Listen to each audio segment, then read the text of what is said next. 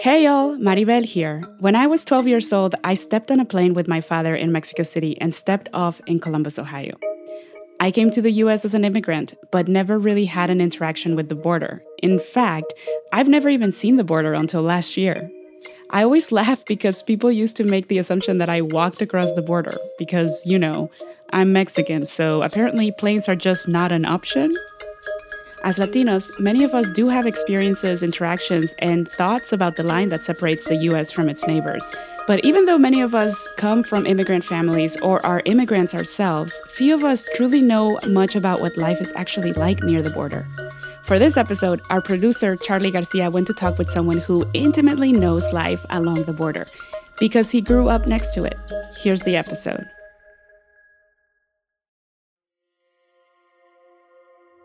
Every time we remember something, we remember it less clearly. We're a different person. You never cross into the same stream twice. So every time you go and revisit that memory, something else jumps out at you that you hadn't seen before, and you don't know anymore what's true. You don't know anymore what's real.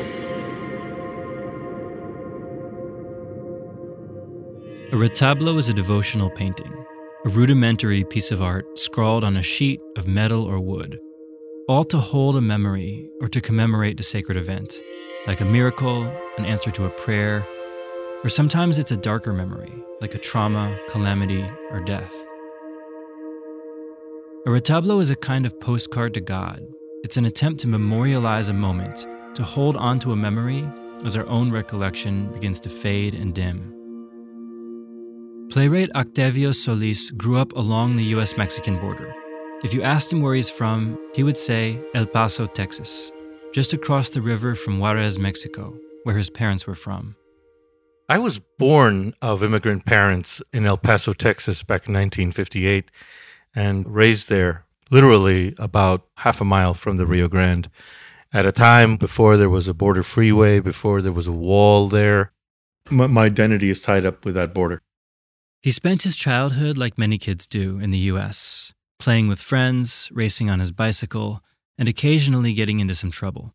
But unlike most kids in the U.S., he grew up with an acute understanding of the reality that existed along the border, of the chasm that was created by that little line in the sand.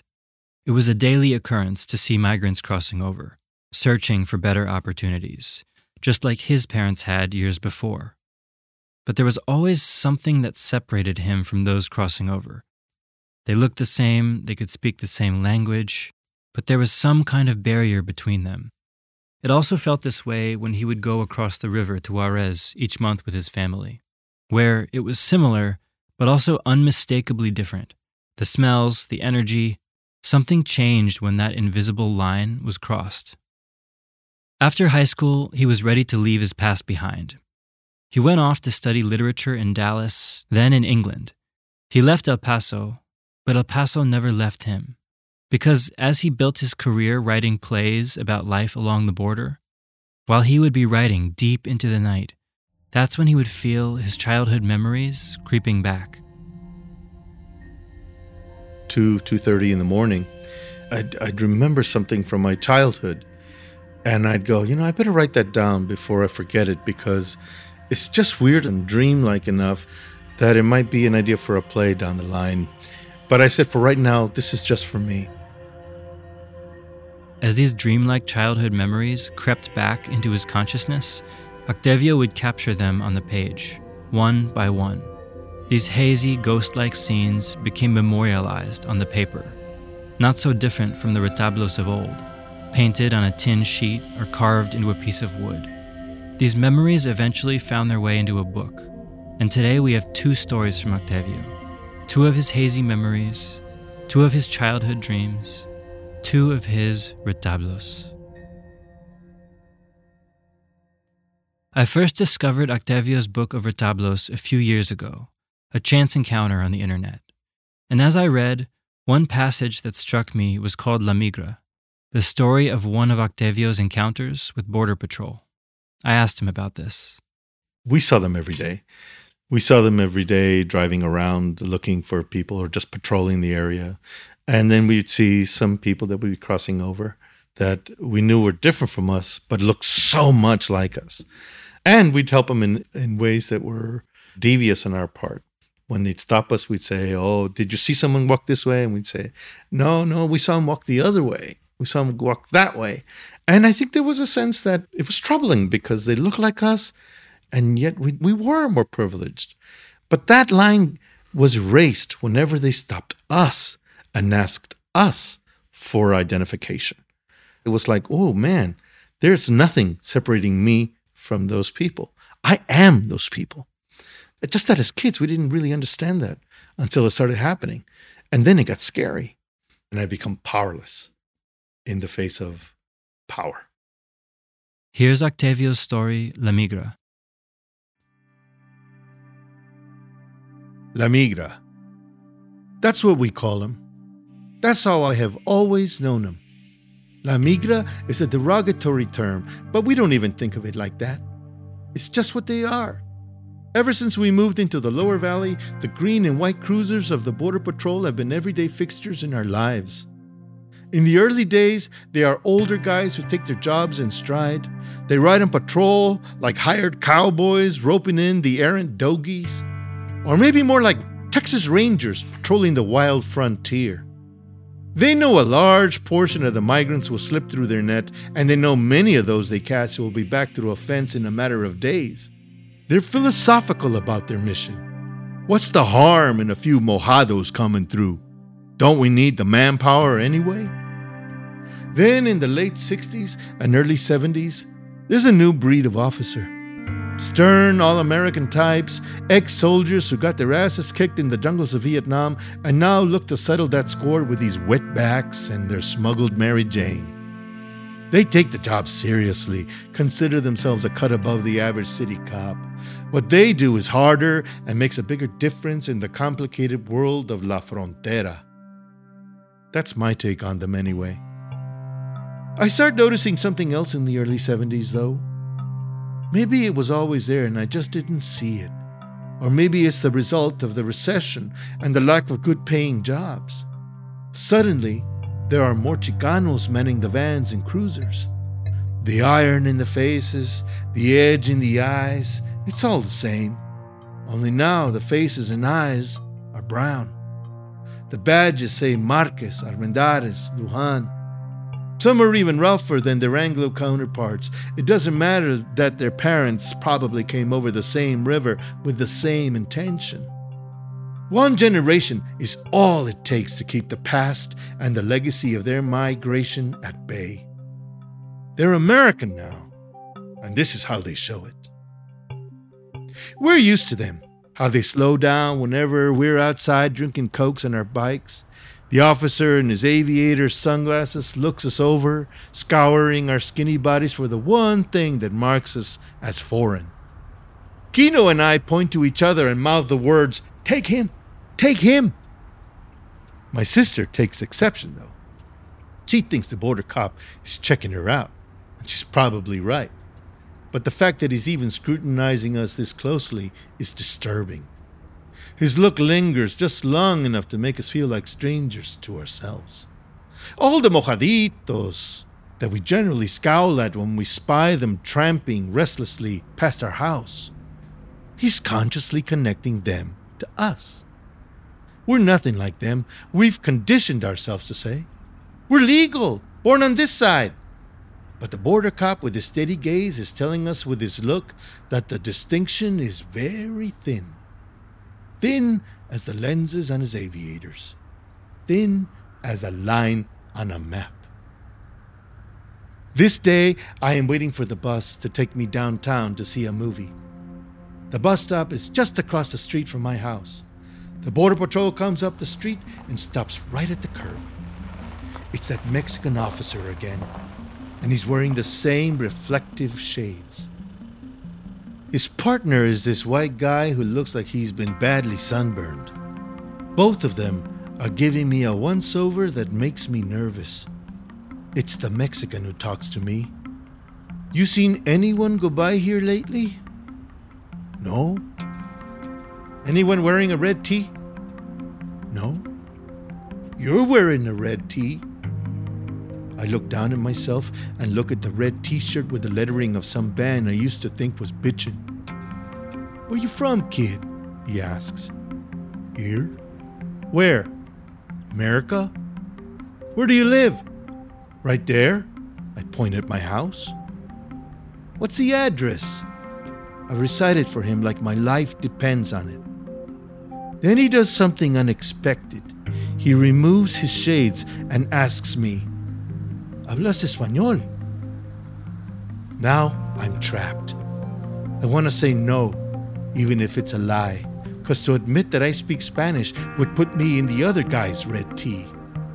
Just like that, he's made me ashamed of my original tongue, forced me to deny my father's language, and thereby deny my father and his fathers before him. And the crazy thing about it is this man is using that very same Spanish against me. There's only one thing I can say. "A little? ¿Quieres pasar tus días allí?" "What?" "You know what I said." "No, sir." He smirks at my lie and looks me right in the face. "Do you want to spend your days over there?" "I'm an American, sir." "Barely." "Where are you going?" "The movies." In my peripheral vision, I sense my mom at the front door and the white officer nudges his partner who puts on his aviators and tells me to keep an eye out for a mojado with a red t-shirt, which is what I see reflected in the lenses. "If you spot him, you call us, okay?" These guys are the butts of our jokes. Now they have me shaking all over. They say, "Have a good day," and drive on down the street. The bus comes right after they leave, and I go to my James Bond double bill at the Palace Theater downtown. And the whole time I'm watching the screen, I am hating these men and thanking them at the same time. Because they're right. I am the guy in the red tee. I am him. And he is me. We'll be right back. Another of Octavio's Retablos that I fell in love with was Jeep in the Water, the story of a drug smuggler's Jeep abandoned in the middle of the Rio Grande as it tried to cross, and the battle that followed when both countries wanted what was inside. Someone told me a story. He says, someone told me this. And then I heard from somebody else. Oh, I heard from somebody. They told me this story. And I don't know that it's even true. But because it sounds true and because it sounds like a big lie, it belongs in the domain of legend. I said, okay, let me tell this story about how this tug of war for a Jeep really represents a tug of war that's going on inside of us who straddle that hyphen, the river, or the border for us. There's still a lot of me that is on the other side. And I feel the tug of one side or the other for control of my soul. There's a lot about the Jeep that feels like it's me. Here's Jeep in the Water.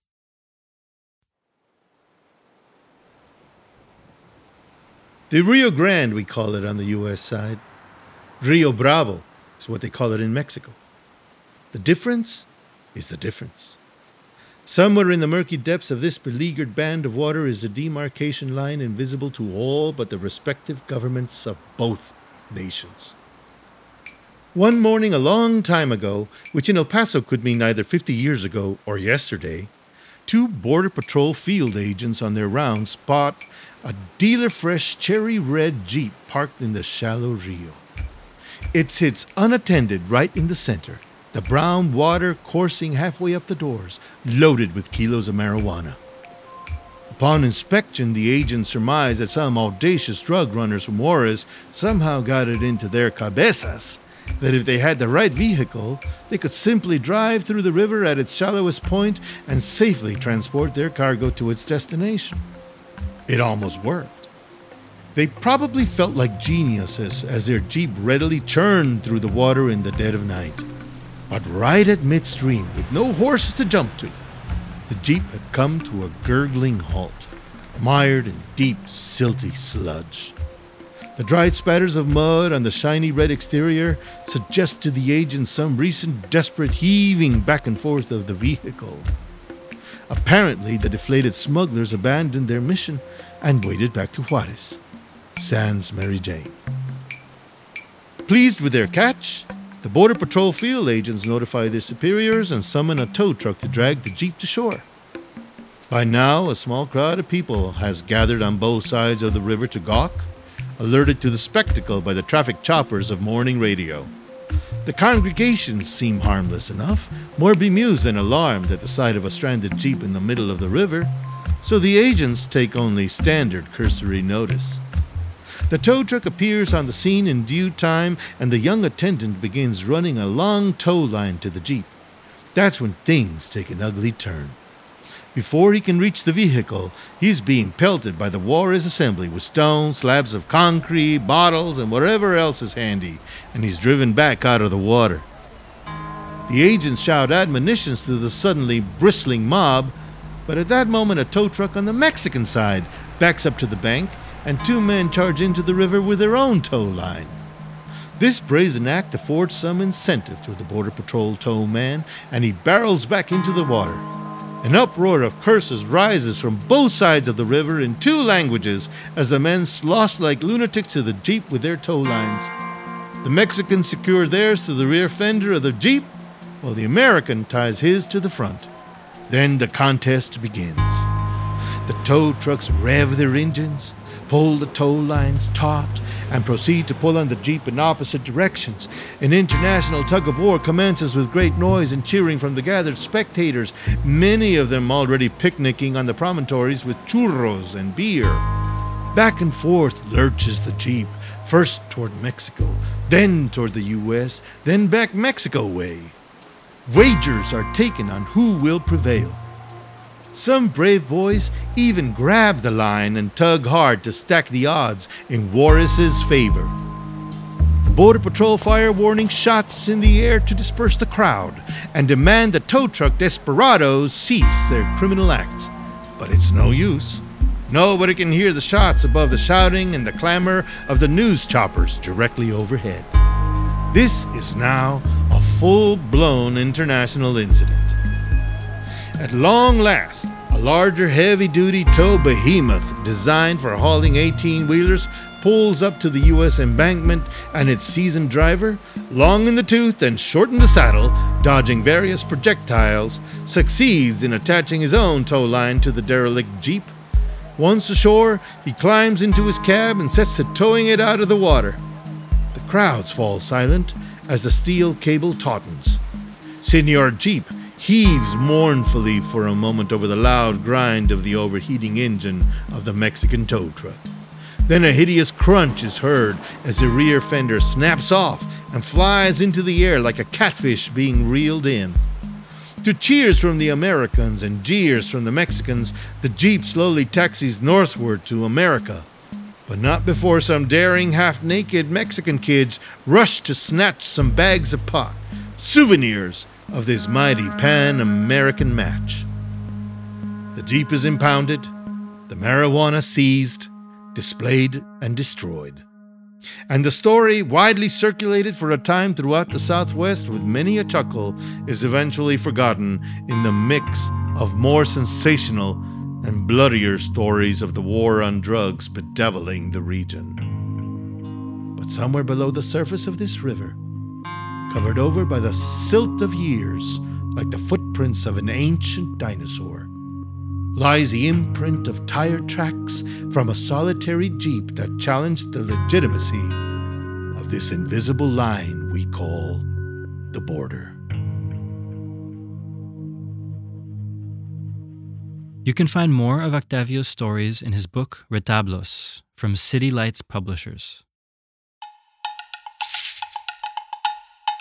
You can subscribe to the Pulso Pod wherever you get your podcasts. And if you like what you heard, please leave us a review on Apple Podcasts and tell a friend to give us a listen. Have questions or story ideas to send our way? Send us an email to info@projectpulso.org. This episode was produced by Charlie Garcia, editing and sound design by Charlie Garcia and Julian Blackmore. Music by Julian Blackmore. Editorial oversight by Liz Alarcón.